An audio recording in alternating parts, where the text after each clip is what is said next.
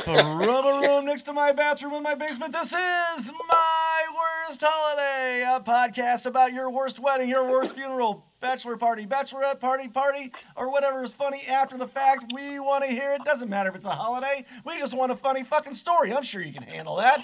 And with that being said, today's episode is brought to you by Amazon. That's right, Amazon the big dog. All you have to do is go to My Worst Holiday, click the Amazon link, and shop away. It's not going to cost you anything more. It's just going to help us out a little bit, and I mean a little bit. You wouldn't feel it if you was lifting it. It's a little bit. It's just a tiny bit, but every little bit helps out. And with that being said, we have a very special guest, Mr. Barry Norman, ex-DJ, or future DJ, or now DJ? What are you doing, Barry? What's up with you, buddy? Not much. How are you guys doing tonight? We're doing Not great. too bad. There you go.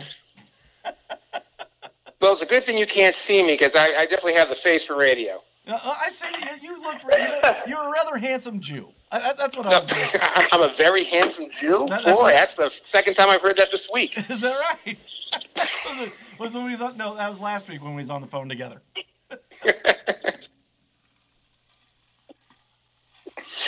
No, tell us all about yourself, man. What do you got going on?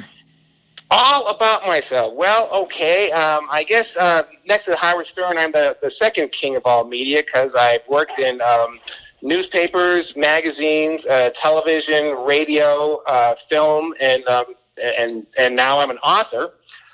So I guess I'm an author. I just finished my third and fourth book, and I wrote my first play a few months ago. Quarantine is great when you have nothing else to do but sitting in front of your computer. That's awesome. So I have two more books coming out later because I have nothing else to do. And the play that I wrote is actually, if you guys are familiar with pro wrestling, do you know the famous Montreal Screwjob? Yes. I do that. Oh, that's where Bret Hart got the title taken away from him by Shawn Michaels. Right. In other words, he was leaving the company. He actually signed a huge contract with Vince McMahon and the WWF, and then Vince decided he couldn't afford the contract and decided he had to, get rid of him. Bret then signed a new contract with WCW, but he was going to be allowed to leave the way he wanted to because he'd been with the company 13 years, was a top champion, a fan favorite, and so he was not going to lose a match. And then in Canada, where he's from, he got screwed. In other words, he got pinned in a wrestling, by the way, is not real. At least the endings are scripted. And the way it was supposed to end was not the way Bret thought it was going to end. So he felt he was completely screwed, and they call it the Montreal Screwjob. Yeah, and I wrote a play. On McMahon, like at the end, he actually spit on McMahon. He spit on and then punched him out in the locker room later. Right.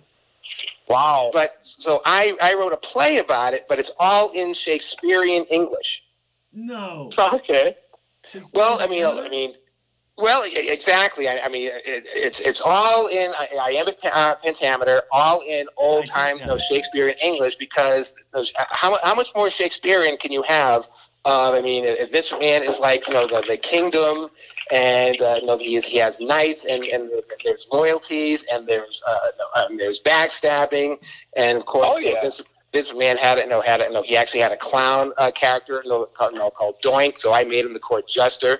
So it was a morality play. So I wrote that. I'm actually now trying to get some famous wrestlers to be in it. If I can attach them to it, maybe Vince McMahon, when the whole world opens again, we can actually have plays again.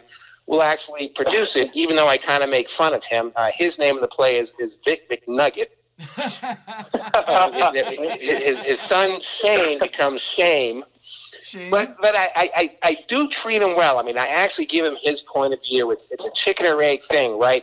Who actually has the right to decide how they're going to go out? Is it the promoter who gave the venue for the wrestlers to become superstars and make a lot of money, or is it the talent that was by their hard work and their charisma that got fans to want to watch? So in other words, who made who? Therefore, who really does have the right?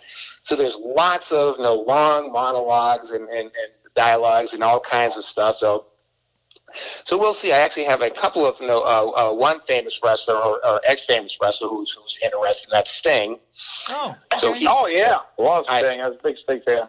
Yeah, well, plus he actually is an actor, so whoever does this actually has to be able to memorize long, because these are Shakespearean monologues, that go on forever. So they have to not only be able to memorize it, but in that type, in that speech pattern.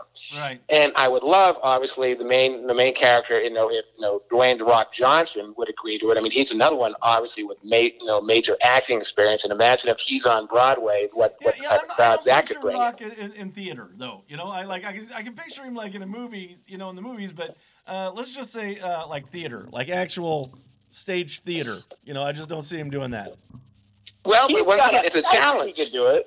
It would be right. It's not the Fast and the Furious. It's not any of the things that he's known for. It would be a huge challenge. And every time, I mean, I've never met him. When I worked at WCW, the World Championship Wrestling, he was obviously in the other. So I don't know him personally. Right. But I have a funny feeling. You say this is the chance for you to be on a Broadway. Assuming it gets on Broadway, a lead actor in a Broadway play. Given this type of performance, imagine what that would open up. The next Brian Dennehy. He the could next be. Kenneth Branagh. He could be the next Al. He could be the next Al Pacino. The next Kenneth Branagh. Hey, they made a play out of Spider-Man. There's your boy, Shakespeare. Yeah, Spider-Man. Yeah, only a couple of people died during that one. Well, and the whole play died, but but this one, because it's actually going to have a live wrestling match at the end of the play. Every single night. So imagine all the hoi polloi that normally comes out to the theater are now going to watch a wrestling match. Nice. And just like in real wrestling, where they wrestle the same match night after night, but it'll change a little bit depending on how they feel and how the crowd is. Except for the ending, which can't change, they have to do the same dance. They can change it depending on how their performance is. So, people would come to see the play over and over again to see the match end the same way, but how it goes before that would vary. So, this is my idea, and I'm sticking with it. Yeah, there you go. Hey man, that's your baby. Run with it. That's my baby. So in other words, if it actually gets off the ground and it completely flops, then I can go back on the show telling you about another painful event in my life where I actually got a wrestling play off the ground and this to us. Fuck, was that bad? It completely flops, closes the first night, ruining everybody in the process. They will then Mel Brooks will make another play about movie about that. About the biggest failure. Who the hell is this guy? Why are we listening to him? And I ruined. Broadway reopens after this whole stay-at-home shelter, and I ruin it for everybody. That's my goal. Swing big, strike out big, and then come on your show and talk. That you put out there, man. Well, I'm not afraid to fail, and obviously, because my life is filled with major failures of epic proportion. But what that says about me is I'm not afraid, to make an ass of myself and to try things that are way beyond my grasp. Hey, try again. That's right. Man. Yeah. Like read one of my books and you'll get the ideas of what was he thinking? Why is he writing? And not only that, why is he writing about his life? Why does he think anyone would be interested in that? So tell us. But I do. How many books have you written? I've written 4. 3 of them are a trilogy about myself, and the 4th one is about pro wrestler Sid Vicious. Oh, wow. okay. That's 3 more books than I ever read. well, go on. You can start going on Amazon. My first 2 are available. I mean, they're easy names to remember. The first book is called Flipping Point, because that's basically about the point where you actually flip out. And the second one is even easier to remember. It's called The Angriest Childhood in the World. So that gives you an idea about what a happy, fun book that was. Yeah. Just a joy to write. But the good news is, everyone who reads this is, oh my God, I'm glad I'm not him. So whatever crappy life you think you're living, read those books, and they go, yeah. Can they find? All these, right. Can they find these on Amazon? Yeah, the first 2, which already are on Amazon. So if you find one, it'll actually show. If you like this freaking book, you'll like this as well. So yeah, both of them are on Amazon. Everybody look for Barry Norman's books on Amazon. The first one was called what now? Flipping Point. Flipping Point. The second one was The Angriest Childhood in the World. Nice. Now, the third one that's coming out in a few months, you guys actually might like, because it actually kind of fits in a little bit with the motif of the show. It's called The Delightful Denver Doldrums, a 7-year road trip, because it's about my 7 years in Denver, which I looked at as one long road trip. The 2,000 miles it took to get there from Boston to Denver, all the crap that happened in Denver, and then I finally decided to leave Denver to go to Florida, and visiting my best friend in college, who ended up marrying my girlfriend in college, who I didn't know until just a few weeks before I was coming down to go through Texas from Denver to visit my best friend in college. Mm-hmm. Oh, wow. Yeah. Surprise! Oh, wow. Yeah. Well, like I said, she was my first girlfriend. I mean, I never had a girlfriend. I was the guy everyone used to like to beat up and pick on in high school, and I didn't get a girlfriend in college until my junior year. So we dated for 2 years. Nice Southern girl from Alabama. And I'm from Boston, and we went to school in Connecticut. I remember I visited her one time in Birmingham, and the mom just got on the phone and said, "Hey, everyone, you got to come over here and hear this guy Barrett talk. He talks so funny. You got to hear him talk." Because I had a thick Boston accent then, and I was looking around and go, "Really? They're going to make fun of me?" So I was 2 years older than she was, and my best friend and he influenced my entire career. He got me working on the school newspaper. I decided I want to go into the magazine industry because it's writing and graphic design, which I like. He and I went to a school in New York University for magazine publishing. I got a job working for the largest magazine distributor in the world, and that's what took me out to Denver. And then they told me they had another job in Houston. My friend was from Dallas, and he got the job in Houston. We kind of stopped talking to each other. We just we drifted off. He was doing his thing, I was doing mine in Denver. And then when I decided I'm going to move to Florida, I didn't know if he was still in Houston or if he went back to Dallas. So every now and again, I called directory information looking for, David Stewart with his middle initial E, which he always included. And one day I found a directory information for it. Yeah, David E. David E. So one day I found a listing in Dallas. So I figured, well, he must have moved back to Dallas. So I called the number up, and a woman answered. I goes, "Hi, I'm looking for David Stewart. Let me make sure I have the right one. His middle name is Exall."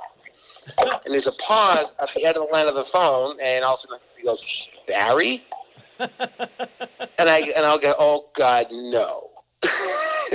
So it was her, and I go, "What are you doing there?" And I go, "We've been married for years." So I'm trying to figure out how this happened, because, like I said, she was 2 years younger. At that point, are you happy to hear your friend? Or are you pissed off? You're like, "You whore!"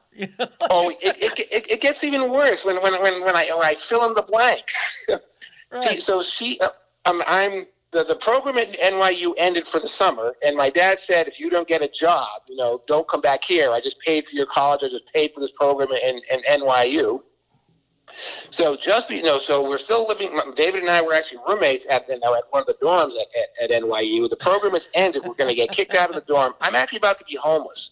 I was homeless for 3 weeks in New York City because I ran out of money and I couldn't go back home to Boston. Just before that happened, my girlfriend is coming up to visit me before she goes to school in Connecticut. And I go, "Oh boy, oh boy, oh boy, at least this is happening." Right. So she comes to break up with me. Oh. So she comes to NYU and to your break up roommate's with like, me. "I wish that I had Barry's girl." Barry's girl. Nice, Mom. Yeah. Thank So the final nail in my coffin. Oh, by the way, we're over. It was over 6 months ago. I didn't want to ruin your senior year. Oh, yeah. So you just want to ruin the rest of my life. Fuck your girlfriend. Yeah. So she goes to Connecticut. I end up homeless, but I do get the interview with the big job. Move to Denver. Get my friend the job in Houston. At least you got to be homeless, and he took your girlfriend. Well, yes. At least I got to be homeless and broken up with. So as Bill Murray said, so I have that going for me. So I have that going for which me. is nice. From the hysteria. So in other words, I've been thinking. It took me a few minutes. It actually took me to leave. When I was with those guys, in Dallas, before I headed back to Florida. Go, wait a minute. When did they get together? I mean, David is graduating the same time I am. He's at NYU. Never do the math, Barry. Never do the math. Do the math. He moves to Houston. She's still in Connecticut for school, going back home to Birmingham. When did this happen? I forgot to mention, our last semester in college, we all lived off campus together. Oh. Yeah. So we're in the same house together, obviously with different classrooms together. Carry this one. Then, Barry, it happened then. You think? Are you sure? I mean, you didn't think they just suddenly, out of nowhere, decided to have a long-distance relationship, got together one day and got married? You think this actually happened while I was still in school? You know, I'm no Columbo, but I Poor like to guy. scratch my head and go, you know, I couldn't help but notice. You were all living together when. when this happened, and oh, by the way, you told me the last 6 months you wanted to break up with me then, but didn't. The only good news that came out of this, when I did visit them, you know, I hadn't seen her in 7 years since I left. She had gained 1,000 pounds. So David is driving. Yeah, David is driving me all around Dallas, and all she can say is, you know, you pass me that joint. You know, when we're going to get a beer. Yeah. And I'm thinking, is that the sum total of what she learned from me? Because we were friends before we started going out, because I had pot all the time and I had a good stereo system. Yeah. So that's how we started hanging out. And I'm thinking, oh my God, is that the sum total? Stereo is always that's a plus and a plus. You know. That's a plus. I had the best stereo in the dorm, and I always had good pot. So well, you're going to hang out with there me. You go. Well, that was the 70s. You know, so maybe tell you that's how where old I she am. got her affinity for Arby's. So yeah, she never changed from that. At least from college, she was still, you know, when's the next joint, when's the next beer. So I said, oh my God, did I dodge a bullet there? Yeah. Yeah, You got absolutely. anything to snack on, like a brisket? That's something that's juicy. That's something I would eat. You know, I like a whole brisket. Like she's the type of person that walks up to a buffet and looks at everybody else and says, "Back off! This one's mine. Get your own." You know. Well, she was one of those people that had a string. She had a beautiful face, and from the waist up, she was gorgeous. She just had the world's largest cellulite thighs. But I was in love, and I didn't care. I mean, that's what love is, right? You don't care that they have thunder thighs. But when I saw her 7 years a later, true romantic, Barry. A true romantic. Well, they're both. I actually talk about them a little bit in my first book, Flipping Point, but I really go over it in the Delightful Denver Gold. She lets me have sex with her. I love her. Well, I unfortunately I carry grudges. I mean, I thought writing these books would make me feel better, but all it did was rub my nose into every bad thing that ever happened to me. You fell short of your catharsis. Well, that's the first thing people ask me. Was it a cathartic? No. I freaking relived it. I mean, the way I write it is spontaneous prose, so I'm like living it again. I keep getting more and more pissed off. One other funny thing that happened, which is the kind of good thing. Like I said, I was bullied a lot, and one of my friends from high school read the book and liked it, and then she told me that a few months later she was at a funeral, and a guy that I actually named in my book, Flipping Point, was one of my bullies, was at the funeral too. And so my friend Doreen goes to this guy and says, "Hey, did you know that Barry has a book that came out?" And he goes, "Yes, I actually read it." Oh. And she goes, "Yes." And she goes, "What did you think?" You know, because she realized, oh my God, the bully, you know, who bullied me reads about himself in the book. And he says, "I feel awful about it." And so, but then he goes, "But I was only 12, 13. What did I know?" I go, "You son of a bitch, 12, 13, you don't know any better?" I mean, yes, you do better, you bastard. You're pulling your plug when you're that age. I mean, Yeah. you know better. Right, but I mean, no, he is a fireman now, so I guess, you know, he went to He's saving lives now, and you're still holding a grudge from 13 years old. He's And well, that stuck with him. I feel so bad at what I did to Barry. I'm going to turn the corner. Bad fires. See, I made good people out of them bullying me. I turned them into good people. You saved a family of 6, but that son of a bitch pulled my underwear up over my head when I was 10. Yeah. I did get my revenge on a lot of my high school bullies. He's a good guy because he gave oxygen to those people and made them live. You don't know the wedgie situation.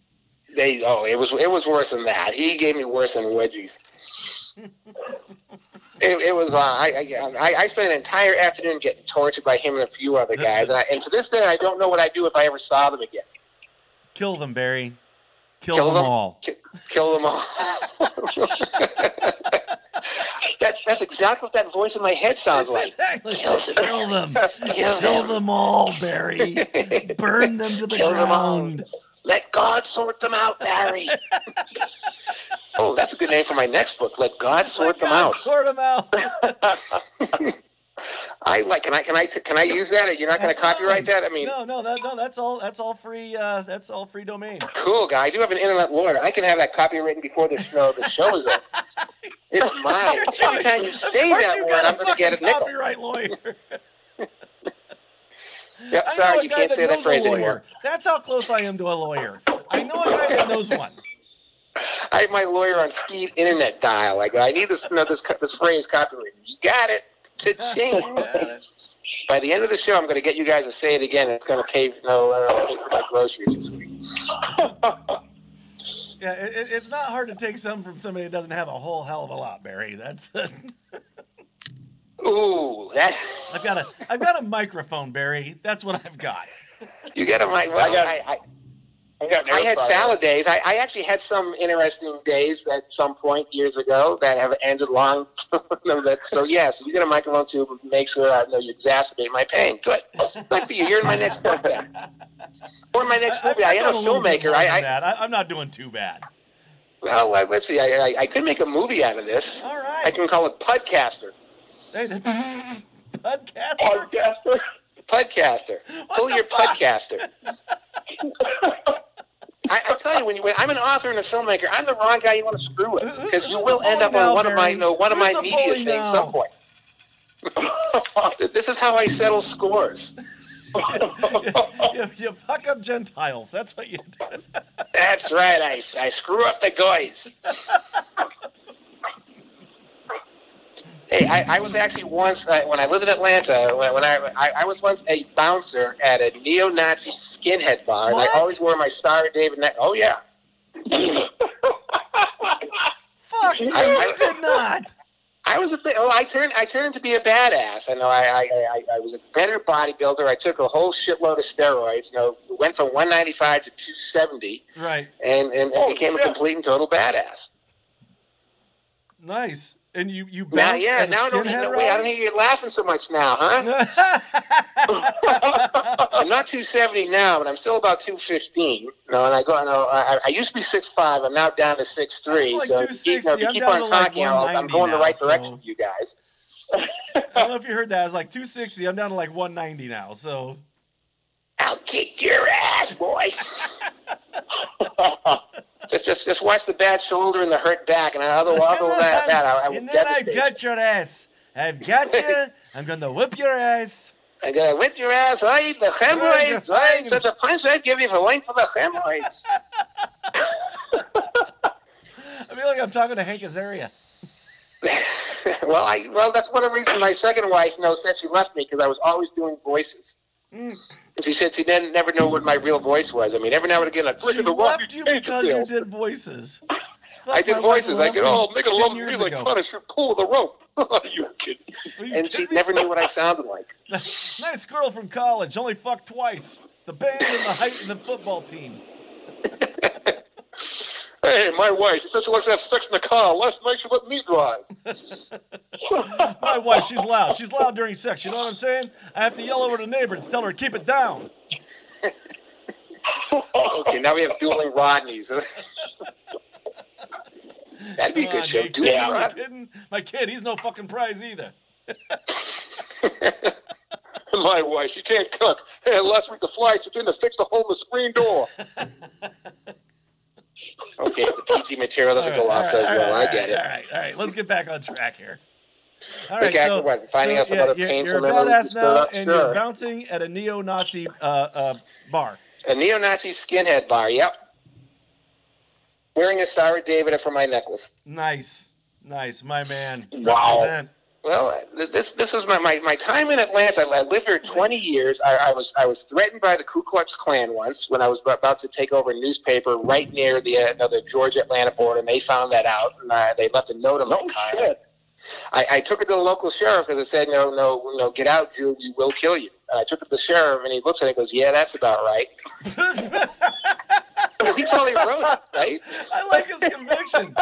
Wade Wilson from the Bots podcast was watching. Oh, and then in 2001, I started the Dahlonega International Film Festival in Dahlonega, Georgia, which is right at the base of the Appalachian Trail. No, film festival itself is everything that Nazis and white nationalists hate, because obviously it caters to people from all over the world show up. It obviously has a large gay contingent. And then they found out that a Jew was starting it. And it turns out the Larnaca has a very large national alliance cell, which is the biggest or it was, I don't know if they're big anymore, the biggest neo-Nazi group in the country. And they started emailing me, Satan spawn Jew, we're going to kill you. So I said, I'm your worst nightmare. I'm a Satan spawn Jew who can kick your fucking ass. Yeah. I said, name the parking lot, bring as many of your friends as you want, and you may kill me, but I guarantee one of you is going out, and we won't know which ones we get there. Yeah. And I never heard from them again. So yeah, Georgia was fun between the Ku Klux Klan and the Nazis. I had a good time. How come you're supposed to be scared? How come you're not scared? Which ones are nicer, the Ku Klux Klan or the Nazis? I really want to know. Well, the Klan only wrote a note on my windshield. I didn't think they knew email then.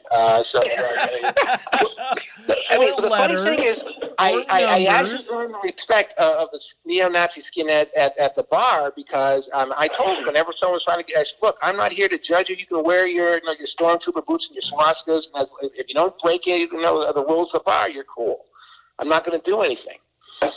So, I said, I'm not here specifically to kick your ass. I'm here as any other bouncer would, but you get out of line, then yeah, I'm coming for you. So they actually... who's going to call over the Jew? Like at what point? I guess... Well, put it this way. I was the bear Jew. I was Inglorious Bastards, the bear Jew. And it's funny how things turn around, isn't it? So I was the Jew the Nazis kind of respected, because I never got in their face. I never started giving them grief. I never did anything that I wasn't supposed to do as part of my job. Right. So therefore, they actually respected the fact that I wasn't going to break up when they're slam dancing really hard and doing it. You just couldn't throw your drinks around or screw the underage girl in the bathroom. Those are things you can't do. So they actually they respected me. I just picture Hitler like, hey, is this the new Slayer album? No. Well, one of the worst nights is actually with one of my favorite artists when the Rollins Band was there. Who was? Oh, yeah. And they loved the Rollins Band, and Henry Rollins hated that Nazi. Henry Rollins, yeah. Hey, Chris. And they would get crazy, and I actually, I became friends with Henry Rollins, because he saw that I was able to control things without getting into actually fights. I knew how to control and get him to leave by action. So yeah, I guess you have to respect someone who's at a place he should not be at and isn't afraid. Mm-hmm. Yeah. So where was that guy, during the angriest childhood in the world, when I was where everyone was picking him? Every kid's little for a while, Barry. Every How come little nobody kid's told me little about for a while, steroids when I was 10? Yeah. What? You're not always, you're always a monster, I've seen some little kids that were little, and now they were 4 or 5 years younger than me. Opie, one of them we call Opie. That kid's a fucking monster now. Holy shit. Well, that's the thing. When I went back for my 10-year reunion, that was when I was on the height of my steroids and weighed 270. And the funny thing about that is I had a stepbrother who was my age, and he was the most popular guy in high school, the captain of the baseball and soccer teams, screwed all the cheerleaders. So I hadn't seen him in a while, because I'm living in Denver, so I come back to Boston for my high school reunion. He sees me, and he goes, oh, my God. And he gets on the phone, he starts calling a lot of his friends, a lot of them were the bullies that made my life miserable. And he goes, Barry's back, and he's a goddamn monster. So they must have assumed I'm coming back for revenge. Right.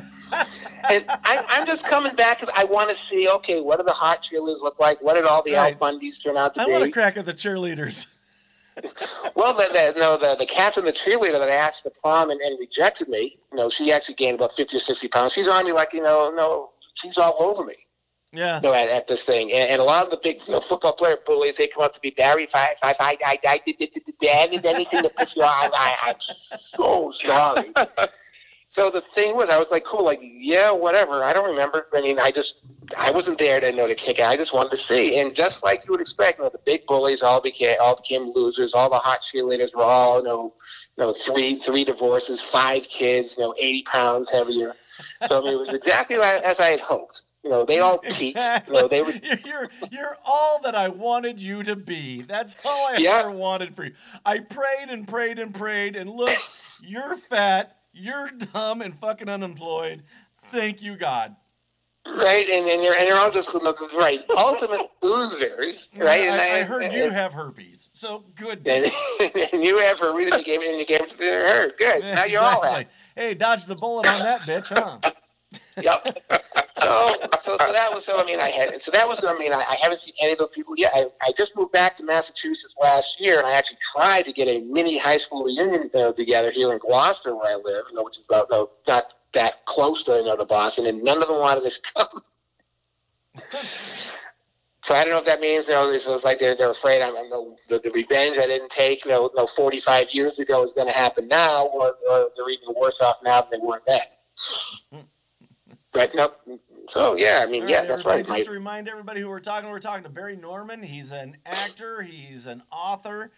He's worked in wrestling. He's a screenplay writer. He's writing a He's writing a play, an actual play about wrestling. He's telling us all some of his past stories. The guy's hilarious. We're having a lot of fun with Barry.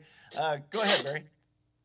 Oh, you forgot. I was also in the music business. He's also in the music business. That's right. Yes, I was going to get to that. Tell us about launching Live and Four Non-Blondes. Okay. Well, I was actually working at wrestling at the time, and my best friend, we both went to the Music Business Institute because we both hated our jobs in the mid-'80s, and we said, what do we want to do? We want to get in the music business. How do you do that? I saw an ad in the back of Rolling Stone, so you want to be in the music business. So we spent $12,000 a piece to go to a one-year program called the Music Business Institute, which had great equipment and was completely worthless. The only job they could place you at is at a record store, which you don't really need to spend $12,000 of education to get the $5 an hour job. You need a pair of tennis shoes and the ability to open a door. Right. Yeah.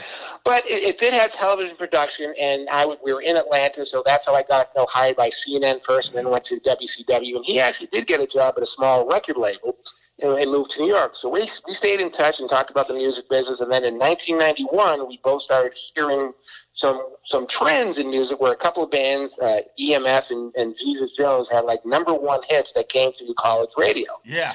And while at WCW, I actually got a call one day from a guy named John Silva. And he said, I'm a huge wrestling fan. You have some shows coming up in various towns I'm going to be in. Can you comp me? I actually work in the music business. I manage some bands. And we weren't pulling him in that time. I was like, maybe he'll be useful down the road. And so I comped him all these passes. Meanwhile, my friend Bruce and I started talking about, as we hear more and more artists on Top 40 radio that you would never hear before, we started getting the idea of what if we created a nationally syndicated alternative music radio show that was designed for Top 40 radio formats that would never play a lot of this music, but they might if it's just a 1-hour show. So then one day I get a package in the mail to my WCW offices, and it's from John Silva. Turns out he manages Nirvana. Yeah. And he sent me their CD, Nevermind. This is before it was released. Right. So I listened to it, and I said, oh, my God, this is going to blow the lid off, but we better do something right now. So I called him because he left me his information. I said, can you get us an interview? We're thinking about creating this nationally syndicated radio show. If we get an interview with Nirvana, that's really going to help us try to secure a syndication deal. So we did. He got me an interview with Nirvana the night before they went on Saturday Night Live. So that's like January 10th, 1992. Holy shit, really? Yep. So I get to talk to Nirvana, which is cool in itself. I mean, I asked Kurt Cobain, I said, and because it was obvious he was already discussed. Their acceleration was at this point preordained. They knew they were going to be huge. Right. So I asked him about that. I said, is this exactly what you wanted? I said, you were a regional band on Sub Pop in Seattle, the Pacific Northwest. I said, how do you feel about where it's going? And he said, I hate it. I said, this is everything I didn't want. It's almost like my story. Said, all the bullies that used to pick on me and made my life miserable now think I'm God. So that's hypocritical. I said, I hate the whole idea of the machinery. We now have this sound that I guarantee we're going to have a hard time breaking away from.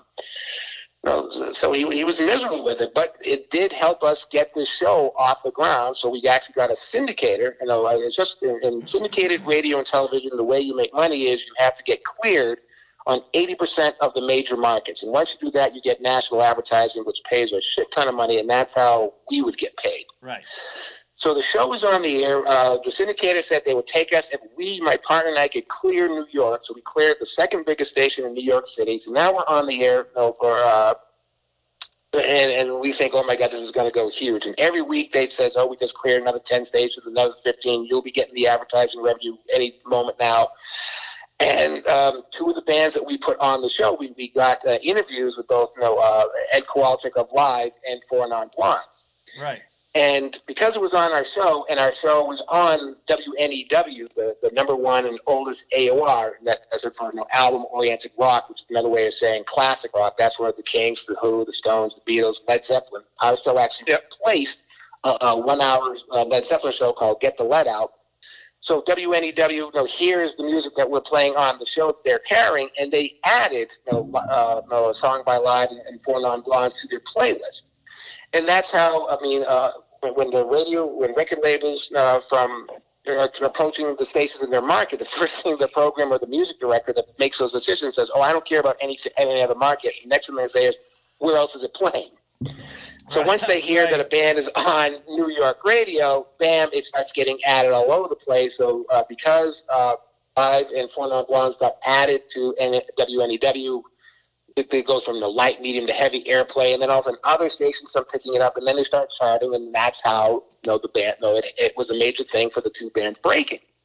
Nice. Now, unfortunately, getting back to sad stories in my life, the show is critically acclaimed in all the trades like Billboard and stuff like that. All the stations that I know that are carrying are loving it. We would do really, really goofy things like we play a song by Morrissey, who was famous for being a whiner, and I got clearance from Saturday Night Live to play a segment of the Whiners. I don't know if you guys are old enough to remember that. It was Joe Piscopo and the Whiners. They talk like this. Yeah. So we got clearance to play a clip of you come out of a commercial break, and all of a sudden you hear, "Mine's not working." And then we play Morrissey. and program directors thought that was hilarious, but 4 or 5 weeks are going by, no money's coming in, and we are demanding the syndicator what station was actually cleared, and they wouldn't tell us. We finally got our lawyer to force them. Right. And we were on a bunch of nothing stations all over the country: Milledgeville, Georgia, Wenatchee, Washington. Not the type of stations that the advertisers are looking for. Right. Exactly. So after 12 weeks, it was costing my partner and I, almost $3,000 a week to produce. And we ran out of money. Yeah, with no revenue coming in. So we had to stop the show because we just couldn't afford it anymore. I mean, because the syndicator didn't do what it was supposed to do. We thought we were on Miami and Dallas and Boston and L.A. and Detroit and Chicago. You're in Wabasha. Right. So it's like, oh my God. So we found out they only added our show in the first place because they were for sale and they wanted to add that. Hey, we had to You're on Flint. our alternative music show. So that was another a critical success but a commercial failure.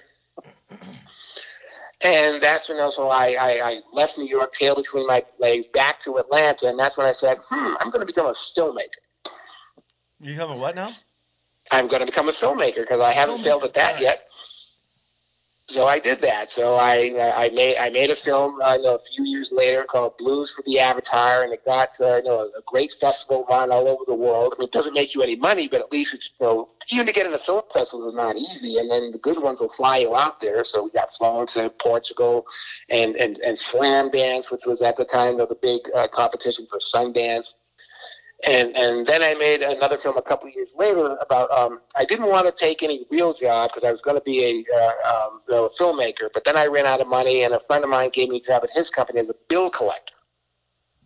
Oh, so you went from a DJ to a bill collector. That's worst job ever. How do you mean? I mean, because you're sitting in a cubicle. Sounds like so much fun, though.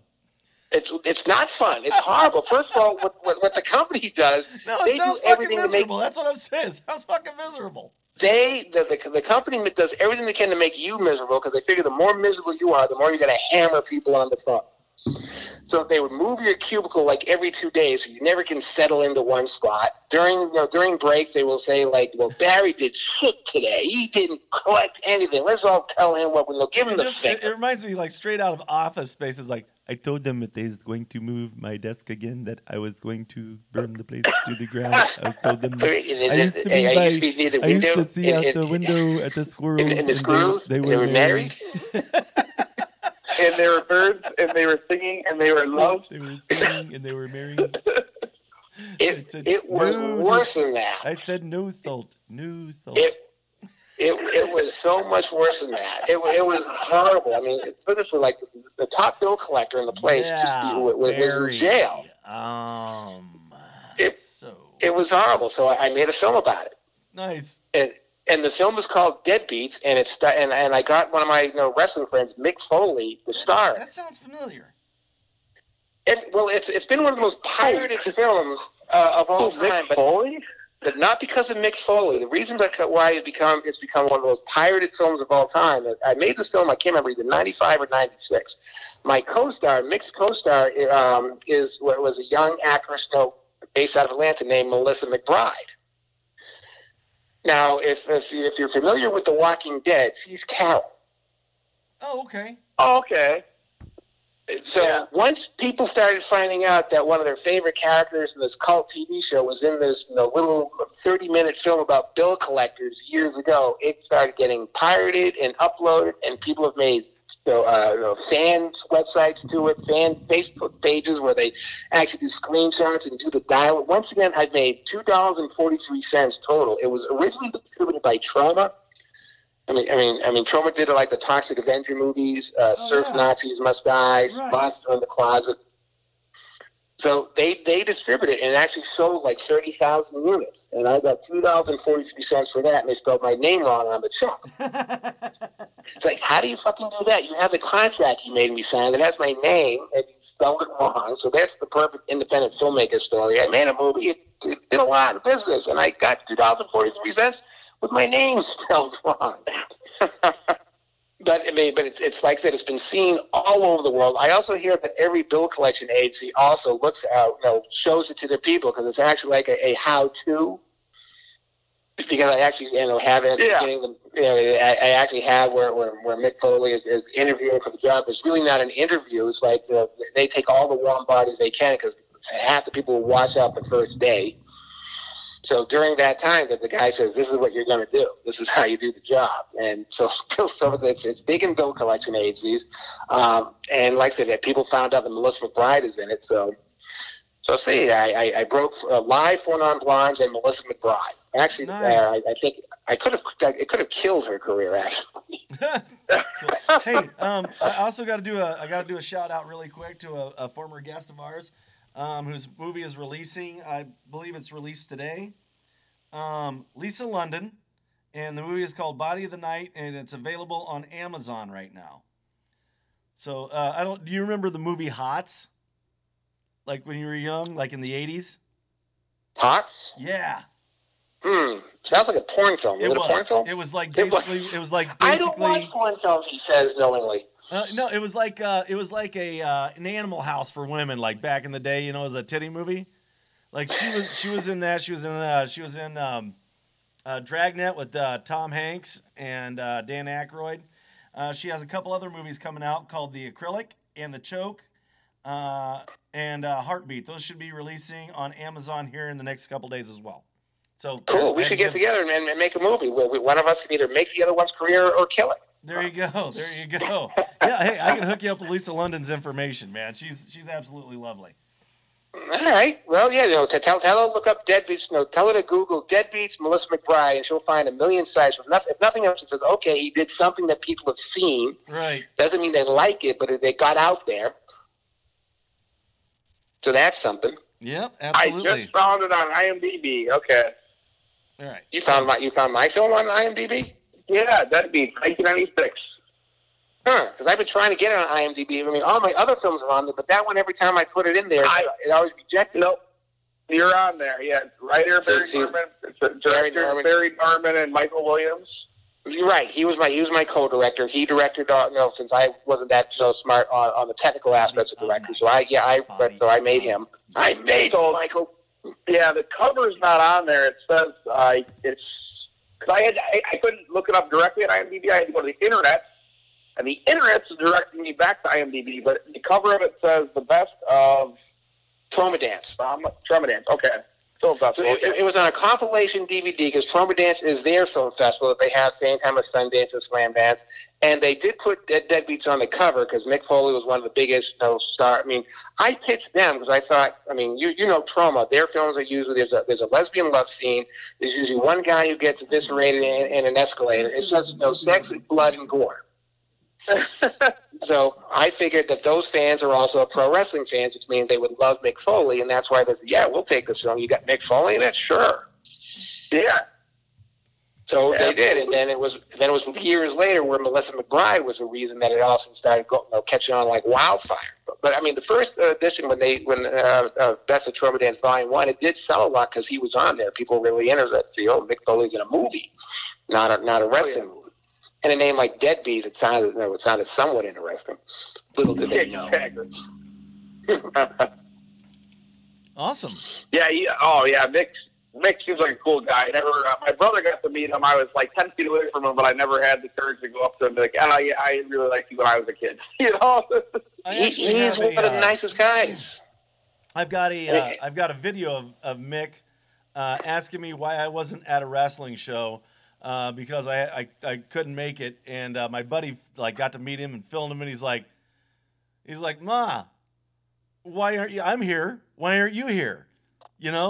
I might forgive you, man, but I'll never forget. He's the most easily approachable guy. Oh yeah, he was wonderful. He's an author now too. I mean, he wrote his own biography. Have a Nice Day became #1 New York Times bestseller. Oh yeah, it was fantastic. Yeah. He writes mostly children's books now. He writes books about Santa Claus and Christmas. Yeah, what do you call it? A miserable Christmas with the Miz in it? Right, he's that guy. I actually sent him my first 2 books. I said as a fellow author, and he said he really liked them. Nice. Cool. Yeah. Fantastic. So I mean, I was going to actually book him. I owned a movie theater for 9 years, and I was trying to figure out a way to make extra revenue, which means keep it open. So I had a little space. So he does actually stand-up comedy. Yeah. So I tried to book him for stand-up comedy, and I talked to his manager, and my theater would only seats 100 people, and his price, I would have to charge like $100 a ticket for it to break even. So I couldn't. I mean, I was going to book him with a girl I know who's actually doing really well in her comedy, Erica Rose. She's gorgeous, but her thing is she has this real high, squeaky voice. So that Mick Foley and Erica Rose could be the Beauty and the Beast comedy tour. Oh, nice. But no, I couldn't afford Mick alone, so there's no way I could afford the 2 of them. So right. Yeah. Hell yeah, what a great idea. Tell everybody the name of your books again. Okay, well, the first one is the first 2 that are actually out there you can get on Amazon are Flipping Point, and then the second one is The Angriest Childhood in the World. And then I have 2 more books coming up later. Hopefully, one by the end of the spring and one by summer. The next one is the 3rd book about me in my trilogy called The Delightful Denver Doldrums. So that's where you really want to read the story about me and my best friend in college, my girlfriend in college. That's there. Plus me being homeless, and also I almost committed murder. Oh, well, that's in there. Yeah. Oh, I know. Really, I almost committed murder, premeditated murder. Oh. Okay. So that story's in there. A girl that committed suicide and put me in the note. By Barry Norman. Yep. I didn't do it, so there's no crime, no harm, no foul. I think that's what they call intent. Well, it's also conspiracy. with a blatant out-and-out confession, Barry. Well, yeah, but when you read about the guy who's going to kill and why he was going to kill him, no jury would convict him. I'm not saying it was wrong. I'm just saying these are the facts. What's I probably should, before I mention that, I probably should have meant what's the statute of limitations for a conspiracy? Premeditated murder. What's the statute of limitations? What's the statute? So if I start hearing a knock on my door in the next few minutes, one of you guys knocks me out here. Yeah, you're gonna hear. Now you know why I have a Florida area code for my cell phone, because I don't live in Florida anymore. So okay, they'll be knocking on the wrong door. You guys are now accessories, by the way, since now you knew about it. I owe you so much. Don't drag us into this, you fucker. Oh, you're so great. Hey, if I'm going down, I'm taking you with me. You're taking us with you. Can you do podcasts in prison? Stop. He's like, man, I just smoke a little pot, man. There's nothing. I don't do nothing wrong. Hey, what the fuck you want in prison nowadays? It just might make this podcast explode. Live from prison. Premeditated murder. And accessories. Yeah, it doesn't make you want to screw with me so much now, right? No, bouncer at a neo-Nazi skinhead bar and planned premeditated murder. Yeah. You treat me, you will respect my authority. There you go, Cartman. So that's book. The fourth book I actually can't mention yet because there's actually some there could be some lawsuit issues involved in that one. So until it's actually out, I'm actually not going to give the name of it because I don't want to know. I don't want to let certain parties know that it's coming out there. So I'm not trying to be coy or mysterious. I'm just really believe it. After what I just said, now I'm trying to be careful. I don't care about being caught for a conspiracy to commit murder, but a copyright problem, that I'm worried about. I understand. Premeditated murder is one thing. Copyright, totally out of it. Copyright they can actually bust you for, right? Exactly. I'm just because I was just talking. I was trying to make myself an interesting guest. I drive the speed limit. You really think the world is going to mean? Besides that, you can't take me to jail. I got a quarantine at home. You want to take me out to a prison compilation? I'll start coughing. Right in your squat car. Oh, God damn it! There it is. Okay. So. All right, Barry, go ahead. You've got the platform again. Tell everybody about yourself. Tell everybody about your books, your movies, your stage, your screen thing. Tell everybody everything, and if they can send you money or if you got or anything else like that. But you got the floor again. Go ahead and hit us, brother. Well, they actually can. I actually am doing a crowdfunding campaign, which obviously because everyone's broke and everyone's unemployed has got nothing.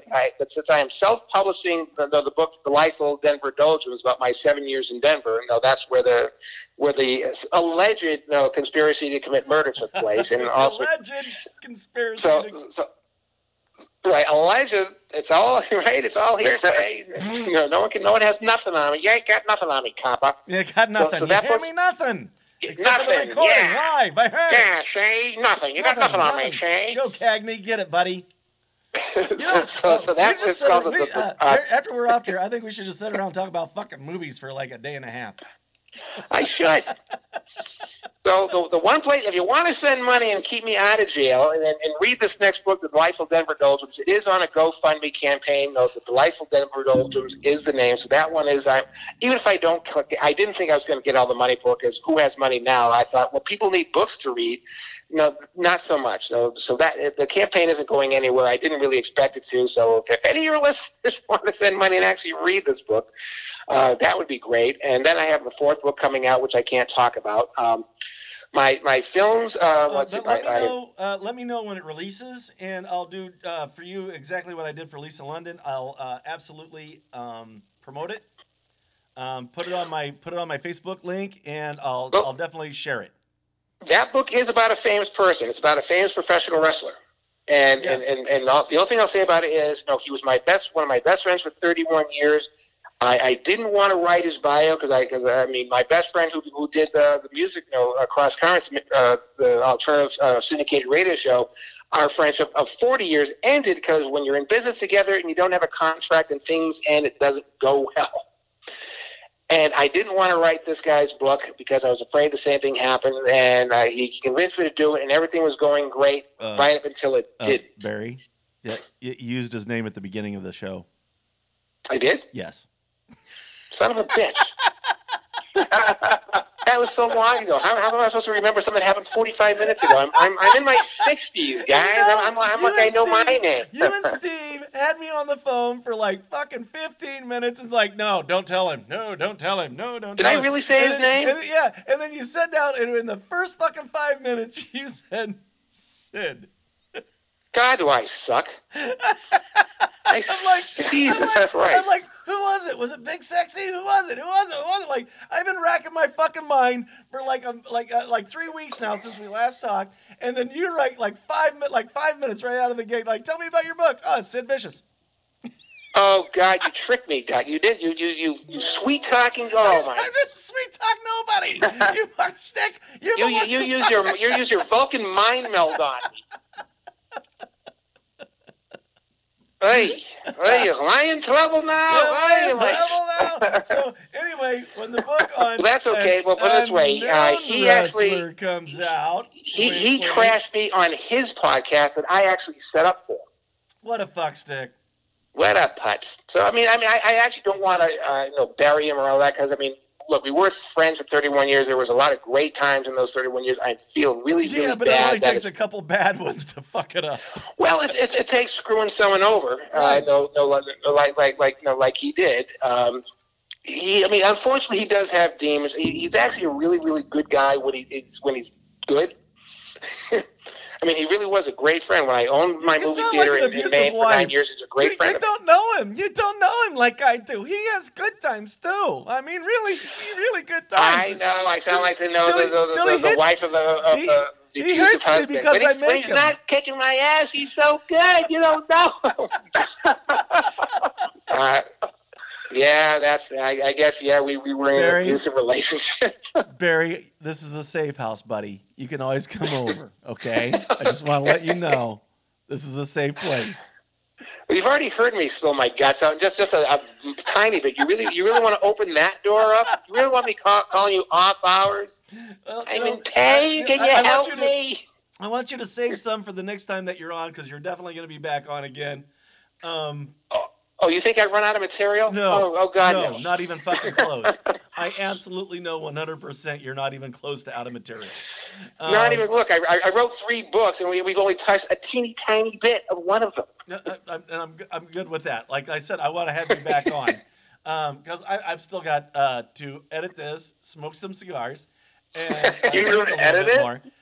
So I've got a busy night ahead of me. Smoke cigars, edit this, take your Xanax right after listening to me, go for an hour and 5 minutes. Here's the thing about me is I'm not on drugs. Like the hardest thing I've ever done, I smoked a little pot back in the day. But that's a whole pot, or one of them? Either way, tomato. Well, we can discuss my good drug years too. From this room, so I don't want to be very loud. So of course you want to go over the drug years. You can find My Worst Holiday on all platforms that have podcasts on them. We are on Anchor. You can send us money at My Worst Holiday on Patreon.com. Go to our website www.myworstholiday.com. Buy everything on there. The big Amazon link. Click that one and buy everything that you're going to buy on Amazon off that link. It's still your Amazon. It's not going to cost you anything more. It's just going to give us a little bit of love. And I mean a little bit. Just like small dick, little bit. But trust me, just fucking do it. And we are part of the Rome of the Mist Podcast Network. We are part of the Fourth Hand Podcast Network. And from a room next to my bathroom in my basement, this has been My Worst Holiday. Good night, everybody.